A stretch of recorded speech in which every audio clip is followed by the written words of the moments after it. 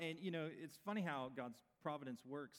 That song had just come up this morning on the YouTube playlist, and I was just reminded anew of the simplicity of that prayer of consecration, that we would surrender all to Jesus and follow him where he would go. So thank you so much for playing that. If you have a Bible, and I hope that you do, turn to the book of 2 Corinthians. We are not in 1 Corinthians yet. That'll be in a few weeks. 2 Corinthians chapter 5. And while you're doing that, let me just sort of catch us up for those who are just joining us for the first time in a while.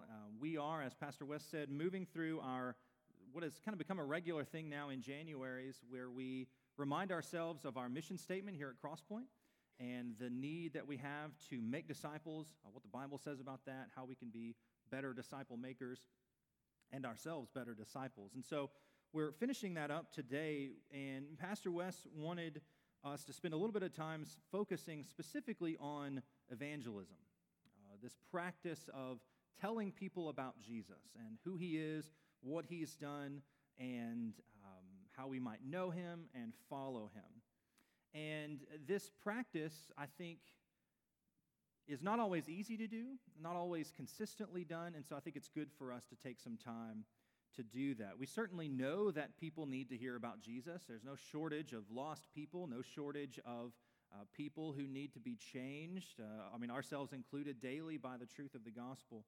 And so we want to talk about evangelism. But as we do so, you may be thinking, and maybe have some thoughts that I do, that you've been looking out over the culture, the world, the last 10 to 20 years, and you've noticed some shifts, particularly here in America. Noticed some changes. And let me just mention a few of those you might have noticed. It's not an exhaustive list. You've seen perhaps the rise of the religious nones. That's the N-O-N-E-S. People who have no religious connection, none of that. They're just sort of out there doing their own thing. We're seeing growing hostility toward the exclusivity of the gospel.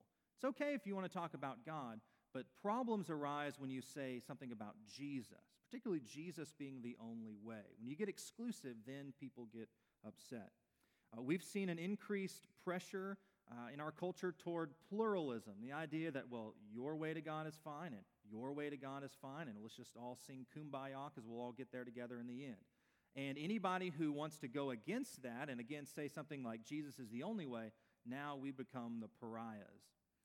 We're also seeing a rise in what I would call sort of blatantly anti-God, anti-Bible organizations, legislation, things like that. And we may be tempted as a result of those trends to look out on the world and just kind of conclude that the day of evangelism is behind us. That the days of going out and just saying, hey, can I tell you about Jesus, those days are gone. The days of revivals, tent revivals, the days of just people being interested in the Lord, those days are behind us. You may be tempted to think that no one cares about Jesus anymore and that no one will give you the time of day to tell them about Jesus. And as a result, many of us, I think, begin to foster this idea of all we need to do is just sort of, as the church, hunker down, close the doors, and wait for Jesus to come back.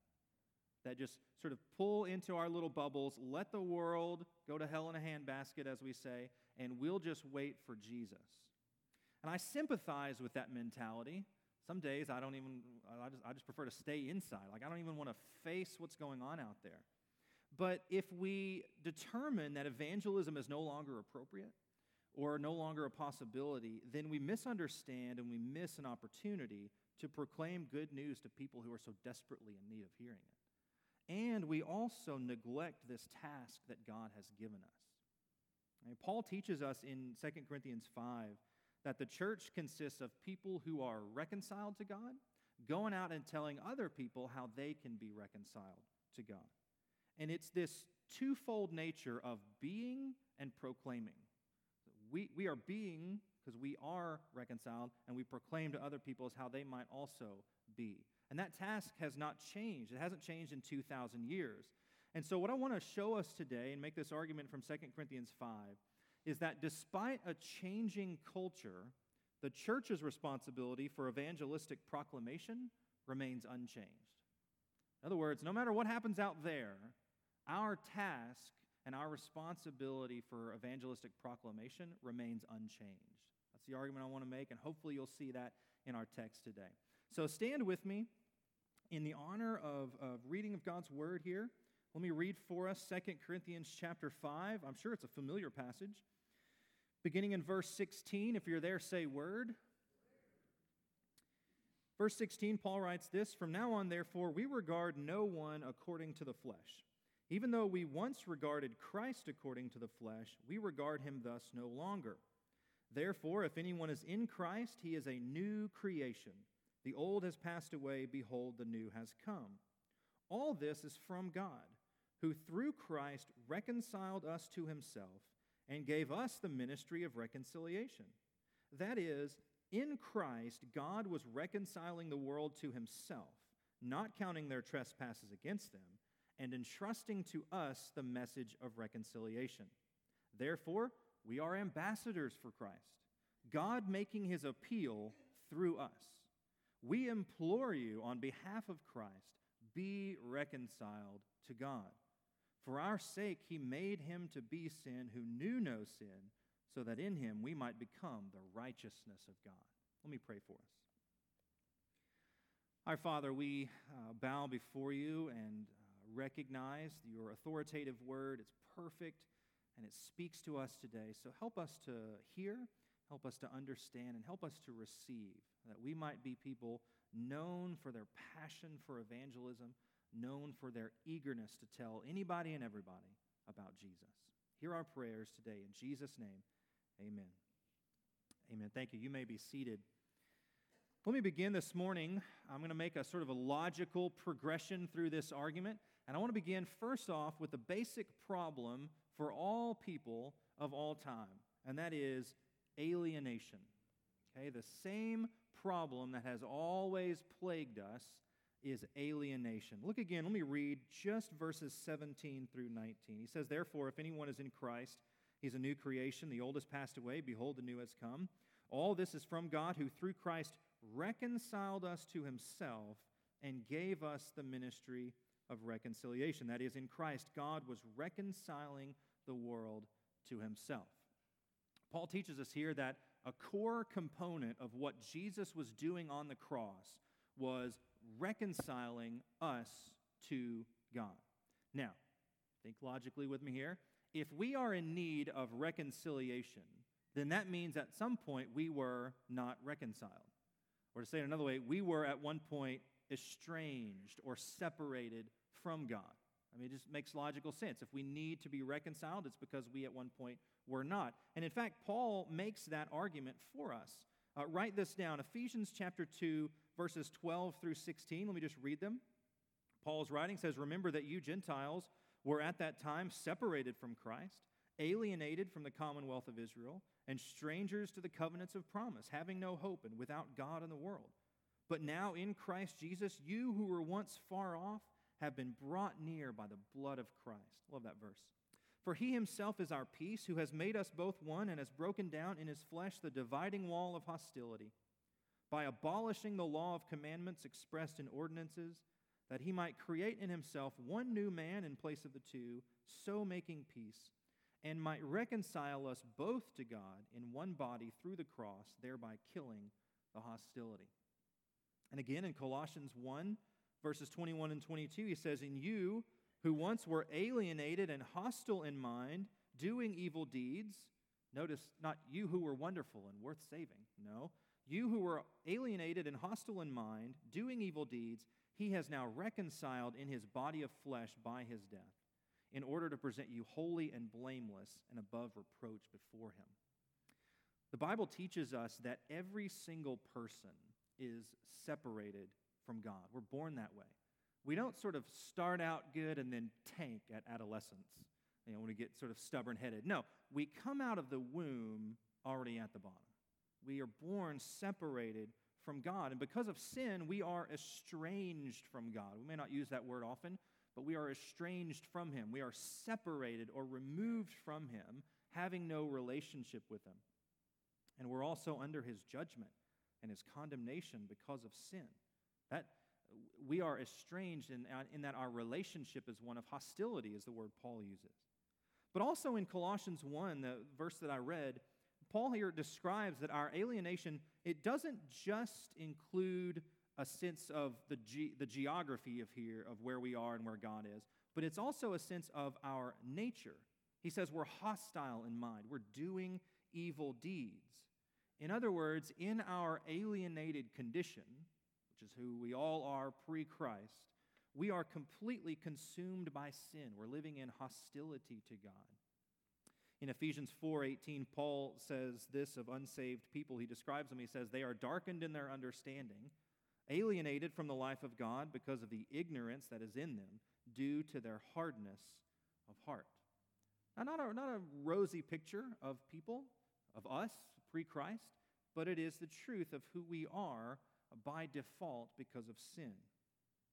Now, that assessment of human nature doesn't really hold in the common world that we live in. This idea that everybody is flawed, this idea that everybody is fundamentally sinful or a problem. Perhaps you know people who have this notion that, well, most people are, if you dig down deep, they're okay.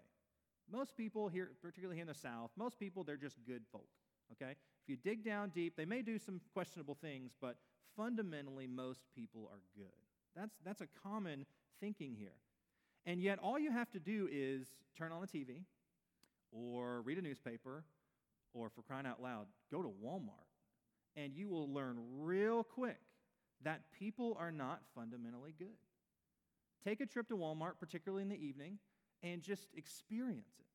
And you will find that whether it's here in Baton Rouge or anywhere around the world, our world is filled with all of these expressions of sin.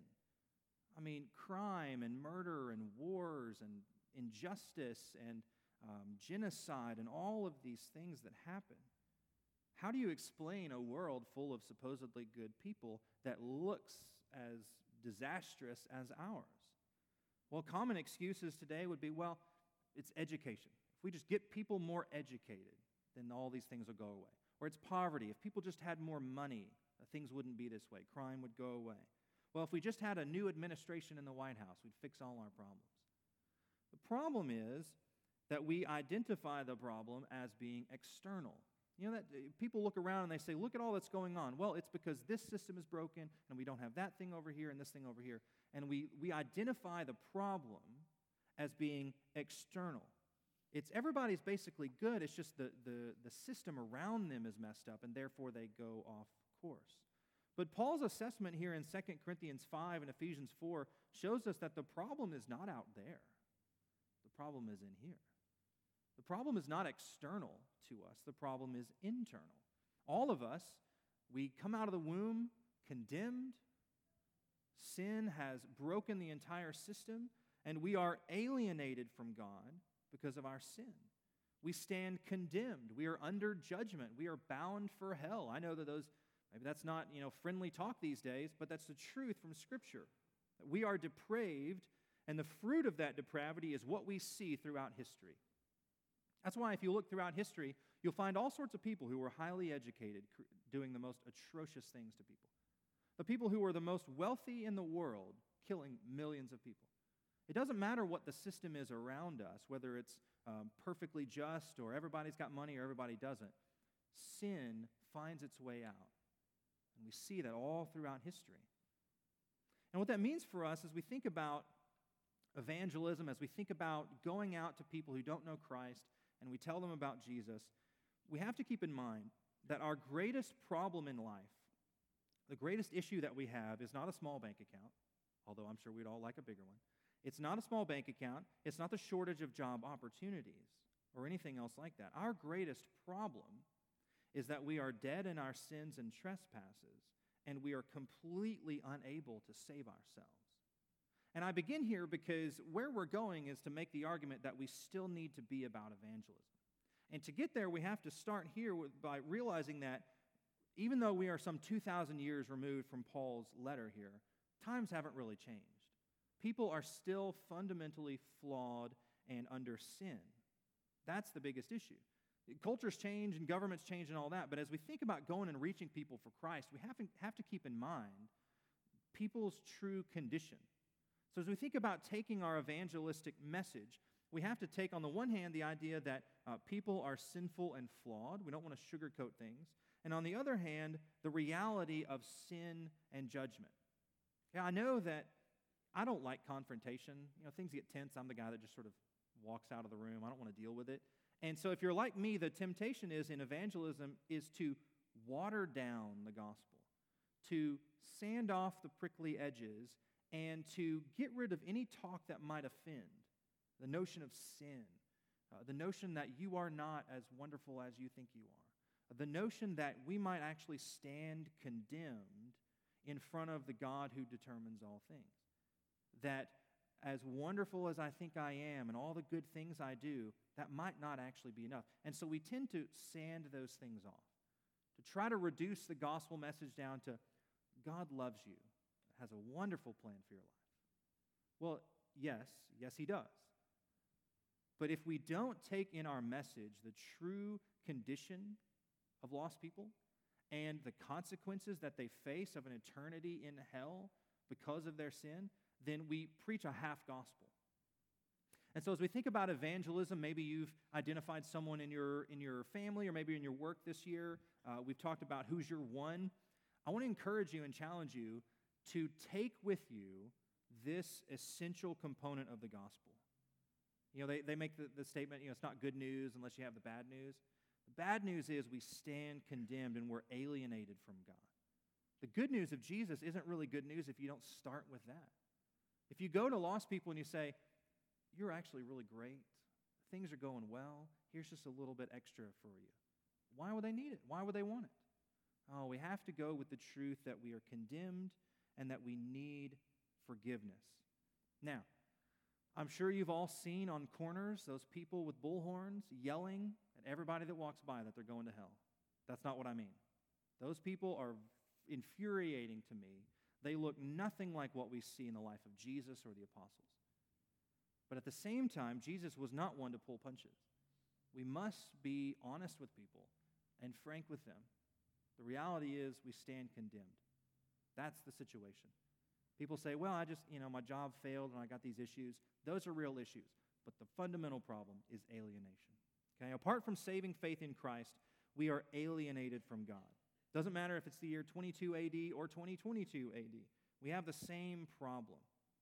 But, though the problem hasn't changed, neither has the solution. Look with me again, 2 Corinthians chapter 5, verses 17 through 19. I want us to see the same solution here is reconciliation.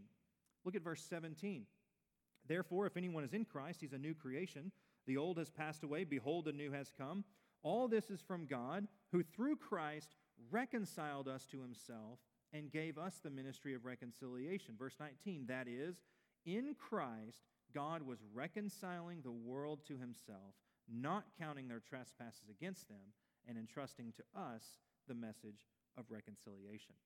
If our fundamental problem is alienation, then the solution must be a reconciliation. If we are far away from God, if we're separated from him by sin, then the answer must be a reconciliation, of bringing us back to him. And actually, that's exactly what God provides. Paul says that in Jesus' work on the cross, what God is actually doing is reconciling us to himself. And he uses this language of not counting our trespasses against us. That God is reaching out and taking us and bringing us back to himself. Not leaving us where we are, not counting against us our trespasses, but bringing us to himself. Now, if you have in mind for reconciliation this idea of two parties sit down at a table, everybody shares their grievances and agrees upon a set path forward, that is not the picture here in 2 Corinthians. Paul does not mean that we and God come together, agree on our terms, and agree to a certain path forward of things that we'll do and the things that God will do. That's not at all what's going on here. Paul has in mind here reconciliation that is entirely one-sided. Because notice he says, God, through Christ, God reconciled us to himself. He doesn't say through Christ we all agreed on something. Through Christ we came part of the way and then God came along the rest of the way. No, he doesn't say that. One writer describes it this way. He says, God and man are not on equal terms in relation to reconciliation. Reconciliation is not reciprocal in the sense that both equally become friends where they were enemies. The supremacy of God over man is maintained in every respect. We didn't come up with the best that we had. We didn't get ourselves 80% of the way, and then God comes down and takes the final 20. No, Paul says that God was reconciling us to himself. That's why we sing one of my favorite songs, Love Lifted Me. Do you know that one? I was sinking deep in sin, far from the peaceful shore, very deeply stained within, sinking to rise no more. But the master of the sea heard my despairing cry. From the waters, what did he do? He lifted me. Now safe am I. Love lifted me, when nothing else could help. What? Love lifted me. That's why we sing that. It's not I was sinking and then I got a little bit more energy and floated to the top and did something like that. No. It's when nothing else would help, love lifted me. When all of my best efforts, all of my religious business and doings and comings and goings, all of the things I had learned, the best I could do, when none of that would help, God reconciles us to himself in Jesus. That's why at the heart of this gospel message that we go out and we tell lost people is this simple fact. God saves sinners who can't save themselves. It doesn't get much simpler than that, and yet much more profound. Whether you've been walking with Jesus for 10 days, 10 years, or 80 years, I hope that you hear that and you think, wow, God saves sinners who can't save themselves. If we move beyond that, we've lost something. That's what we see in Colossians chapter 1, verses 13 and 14. Paul says that he has delivered us from the domain of darkness and set us on a good path to make it the rest of the way. No. He says he has delivered us from the domain of darkness and transferred us to the kingdom of his beloved Son. It's God who has done the reconciling, God who has reached out single-handedly, taken us from the mess we were in, and brought us into life with him. Our need is to be reconciled. How in the world can that happen? Paul explains it here in verse 21. It's through the death of Jesus. For our sake he made him to be sin who knew no sin, so that in him we might become the righteousness of God. And more incredible facts here about the gospel. Jesus comes and lives the perfect life we couldn't do, dies the death for our sin that we ought to have done, and in this incredible event of justification, God looks at us, declares us to be righteous, not because of our own efforts, but because of Christ's righteousness, forgives our sins, and brings us into a relationship with him. All of this is because of what Christ has done on the cross. Maybe you've heard it referred to as the great reversal, that Jesus takes our sin, dies for that. We get his righteousness. What an incredible turn of events. We are changed. We are reconciled to God. No longer dead in our sin, but alive in Christ. That's why he says in verse 17, therefore, if anyone is in Christ, he's a better version of himself. No. Therefore, if anyone is in Christ, he's got some wonderful New Year's resolutions. No. Therefore, if anyone is in Christ, he's a what? He's a new creation. He is a new creation. The old has passed away, and behold, the new has come. We need to be brought to God, not as we are, but made new, reconciled to him. Earlier I mentioned some of the problems that are listed as why the world is the way that it is. And if you think in worldly thinking as those being the problems, then the answer becomes, well, we just need new political agendas. We need new social programs. We need better education, higher minimum wage. If we just get those things, then everything will be better. Well, those things might be helpful, but they don't address the basic problem of humanity, our alienation from God. In other words, they don't treat the problem, they treat symptoms. It would be a terrible doctor that goes and says, well, yes, the tumor's there, but we'll just give you this instead of dealing with the tumor. No, we deal with the problem. What is the root issue? It's our alienation. What the world needs to hear is not the latest and greatest plan for world peace or economic superiority. And let me just jump on a soapbox here. It's so frustrating to me when I see churches who their message is something about Greenpeace and the environment, environmental justice, or their message is about a social agenda, or rights for this and rights for that. And I think what people need to hear is not how to save the rainforest. Should we save the rainforest? Yes. But what people need to hear most is about a God who reconciles lost sinners to himself and makes us new.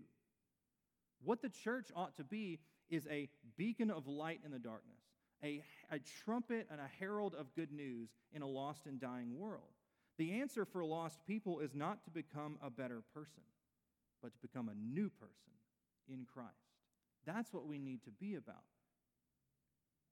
Our evangelism, as I said earlier, has to include the aspect of sin and judgment, but it also must include the saving work of Jesus. Now, that may seem common sense and normal, like, duh, we're supposed to tell people how to be saved.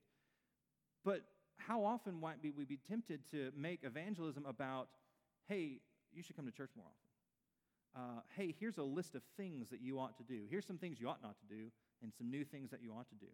Okay, evangelism is not preaching church attendance or religious identification or some new moral life. Are those things important? Yes, but that's not the gospel. So as we go out and we preach to the gospel to people, what we're preaching to them is a new life in Christ, being changed by Jesus. And if we just sort of reduce it down to stuff, more things to do, we aren't really preaching the gospel. Think about that as you've maybe identified someone that you want to share the gospel with this year. Someone's on your heart, and you know you're praying for an opportunity. As you get an opportunity, what we're really sharing with them is you can be a new person. You know, all the baggage that you have, all the issues, all the destruction that has come from sin in your life, Jesus makes that new. It's an incredible message to people. You know, we're all good at putting on a face. Lost people, same as us. Putting on a face. Everything's fine. Everything's fine. And yet it's not fine. If you've been walking with Jesus, particularly if you got saved later in life, you know what a lifetime of sin can do. A lifetime of running for Jesus. People are in that boat, and they need to hear this incredible truth about God reconciling us to himself. Regardless of age or ethnicity or language or religious background, every single person has the same fundamental problem of sin and alienation and the same fundamental need for reconciliation. That's why I say, because of that, the church still has the same method for addressing this situation, and that is gospel proclamation. Look with me again, verses 17 through 20. Therefore, if anyone is in Christ, he's a new creation. The old has passed away. Behold, the new has come. All this is from God, who through Christ reconciled us to himself, and then get this, and gave us the ministry of reconciliation. That's interesting. That is, in Christ, God was reconciling the world to himself, not counting their trespasses against them, and then entrusting to us the message of reconciliation. Verse 20, therefore, we are ambassadors for Christ, God making his appeal through us. We implore you on behalf of Christ, be reconciled to God. This is one of the most amazing components of the gospel, I think, of God's redemptive plan.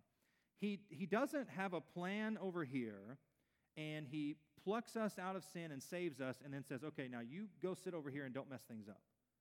No, his plan includes pulling us out of the darkness, okay, saving us, reconciling us to himself, but then he says, putting us back to work for him in that plan of saving people.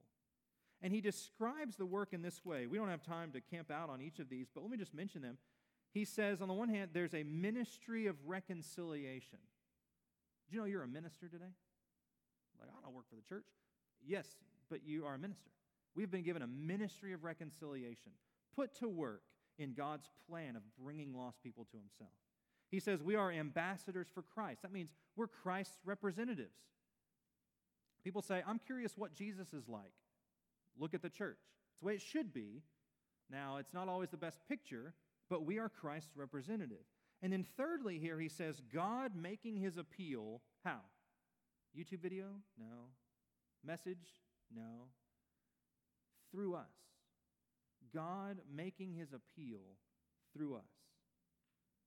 Paul says that our ministry of reconciliation, once we've been saved, God saves us out of that. He puts us back into the world to do what? To implore people to be saved. What does that word implore mean? It means to ask. Sometimes it's translated in the New Testament as begging. Let me give you an example. Luke chapter 5, this is a man, says, while he was in one of the cities, there came a man full of leprosy. And when he saw Jesus, he fell on his face and begged him. That's this word here. Lord, if you will, you can make me clean. Now you imagine the physical toll of leprosy, the social toll, you're ostracized, the spiritual toll, you don't participate in temple life. The man comes to Jesus, a man he knows can answer the problem, and says, hey, Jesus, I just called your secretary. When you get some time, could you put me on the schedule for a healing? No. Imagine the emotion that you would bring to this. You finally see this man. Jesus, if you will you heal me? That's the idea here. We are given this ministry of reconciliation to implore people. Be reconciled. We're begging them. We are earnestly asking them, follow this Jesus. Why would I want to do that? Look at what he's done in my life. Why would I want to do that? Because of the reality of sin. You need to follow him. Paul says we've been given this ministry here. And what that means for us is as Christians, we can't have this attitude where we just sort of cross arms and say, I hope those sinners get right one day. I know what's coming. We can't have that attitude. How would they ever get right? How would they ever know that there's something different? How would they ever be changed? As Pastor West read for us from Romans 10, how would they ever know those things if we don't tell them? That's why the method here hasn't changed. We're still called to this task of proclamation. All right, think about your own life. I want everybody to take a moment and think, who was it that God used in bringing you to a saving faith in Christ? Who was it that he put in your life? Maybe it was one person, shared the gospel with you and you got saved. Maybe it was a long line of people, parents, Sunday school teachers. Maybe it was a friend or a coworker. Maybe it was a pastor, a youth pastor, something like that. Who was it that you can look back and you say, that's the person? I know God saved me, but it was through that person. All of us have people like that in our lives. That's this ministry of reconciliation. Paul says, look, you're saved, and then you're put right back in the throw of it to be that proclaimer because other people need to be saved. And in God's wisdom and plan, his method is to use a bunch of messed up people to bring a bunch more messed up people out of their sin. Maybe you're here this morning and you feel like your work isn't really that meaningful, or you just feel like, I don't really know that I'm just contributing anything. Can I tell you that you have a role to play in a plan that started in eternity past? That you have a role to play in somebody going from eternal death to eternal life? I think that is incredible. As we go out and we share the gospel with people, you think, I mean, it's just me telling them about Jesus. We had 5 minutes on lunch break, I told them about Jesus. It's not just that. You are playing an active role in this ministry of reconciliation. And what you don't know is God may use you. You may be the final person that speaks to someone and then their ears are open. It may be 10 people down the line, but you played a role. We are called to proclaim. We are called to make sure that someone else hears the truth that we heard. The only question is, will we be faithful to this ministry of reconciliation? Will we implore lost people to be reconciled, or will we sort of shrink away out of fear? I don't want to offend. I just don't want to get into those things. Will we shrink away out of apathy? Somebody else will do it. If we don't share the gospel, God will use someone else. Okay, don't hear me say that if you don't share the gospel with someone, well, too bad for them, that's their eternity under judgment. No. If we are not faithful to share the gospel, God will use someone else. But we will miss out on the blessing of obedience, the blessing of serving in this role, and the joy of being used by God to bring someone to Christ. Maybe you think like, look, I've never had that encounter where I shared the gospel and someone believed. I say, then keep going. As I said, Paul describes it as some plant the seed and some water. Maybe you're a planter. Maybe you're a waterer. Maybe you'll be the person that comes along and shares the gospel and someone believes, and the parents thinking, I've been saying this for 20 years. And they haven't heard a thing. Whatever the situation is, wherever you are in the line, we have this incredible privilege and opportunity when we tell people about Jesus, how to be saved. We have an incredible opportunity to play a role in their eternal salvation. Going back to what I had said earlier, there are some, I think, who tend to look at evangelism and say, well, sure, Jesus is important. I'm a Christian, I go to church, but evangelism, I'm not convinced. Times have changed. This is not Corinth in first century. This is not the 1950s. This is not anything like that. It's not appropriate in our culture. People don't like being told about Jesus. People don't like being told that they're sinful and things like that. It's offensive to go in and tell someone that their religion isn't okay, that they need to follow my religion. We don't do that anymore in polite society. Well, that sort of thinking is a result of our society, this increase in pluralism, this idea that who am I to tell someone that their long-held religious beliefs are not valid or not as important as mine and that they need to come and follow my religion? Who am I to do that? That sort of thinking is motivated by political correctness, not a genuine concern for a person's eternal life. And unfortunately, that sort of thinking is beginning to invade the church. Let me give you an example of this. I was actually surprised this week as I read some of these statistics. There was a Barna report done in 2019 where they asked Christians, people who identify as Christians, church people, about their views on evangelism. And let me just read you the opening paragraph here. It says, despite believing that lost people need to know Jesus, many millennials, that's roughly 18 to 35-ish, are unsure about the actual practice of evangelism. Almost half of millennials, 47%, agree, at least somewhat, that it is wrong to share one's personal beliefs with someone of a different faith in hopes that they will one day share the same faith. Okay, 47% of young adults claiming to be Christians are saying it's not right to go and tell somebody of a wrong faith that they need to come and get the right faith. Now, lest we dump on millennials too bad, which they tend to get it, Gen X, 27%, Boomers, 19%, we'll call it 1 in 5, and Elders, 20%. Now, let's just tease that out. What that means is, today is Sunday, anywhere in America, a church, pick our church, that on average, half of our young adults and a fourth of everybody over 35 says that we shouldn't be evangelizing.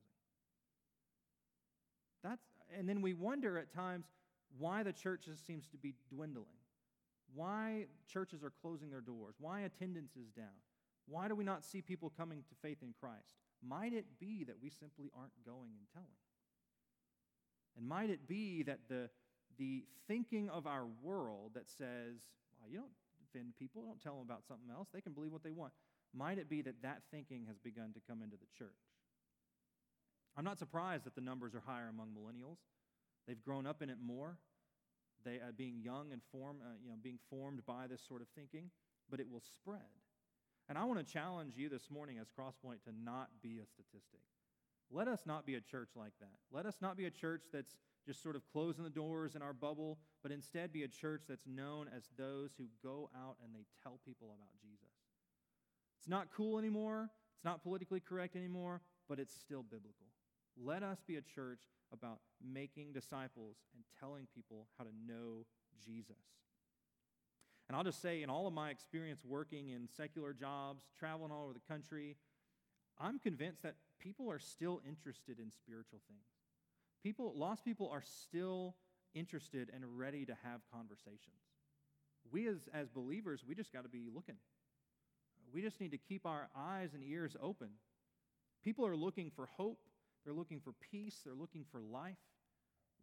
All the great technology and social advancements have done nothing to cure the ache that we have for something more. Lost people are looking. They're ready to have conversations. And it is our privilege to be there and to say, hey, I know life. Hey, I know where meaning is found. I know the answer to the deepest yearnings that we have. Let me tell you about him. His name is Jesus. What a privilege we have. People are ready to hear. Jesus himself said that the harvest is what? Scant, questionable, unsure. No, he said the harvest is plentiful. They're there. People are there. They're waiting. And we as a church have an incredible privilege to go and tell them about Jesus. There's no denying that our culture is changing. Anybody can see that. But at the same time, you know what? People today, they're just like people 2,000 years ago. We like to think that we were improved ourselves, but man, you look at our study in 1 Corinthians and all the issues that they had, and we think, man, we're just like them. But God is using a bunch of messed up people in his plan to tell a bunch of other messed up people where we could all be made new, and that's in the person of Jesus. Our culture is changing, but our responsibility for evangelistic proclamation remains unchanged. And so I just want to encourage you, Crosspoint, be about telling people about Jesus. Don't fall into the trap of that's not cool anymore, that's not politically correct. And don't become so discouraged by the sin and the destruction that we see to think, oh, people just don't want to listen, they don't care anymore. No. God is at work. He is still at work, drawing people to himself. And if everybody had the same idea of, well, no one's interested, where would you and I be? If everybody thought that no one's going to listen, so there's no need to tell anybody about Jesus, would you and I be here today? I don't think so. Somebody in our lives back in the day cared enough to tell us about Jesus. And I want to encourage you and challenge you to be that for somebody else. What God might do with a church sold out for evangelism. What God might do in my life with a man sold out for evangelism. It's not just get up here and tell you all what you ought to do. What he might do in my life if I sell out for evangelism, and what he might do in yours. So let's be that this year. Put God to the test, so to speak. God, what might you do with us proclaiming the gospel? What might we see? And let's see what God does. Let me pray for us as we finish our time together.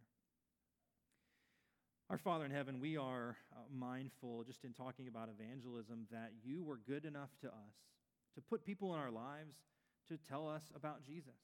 Maybe it was parents or teachers or Sunday school leaders or pastors, and you brought us out of darkness with this simple message of salvation in Christ.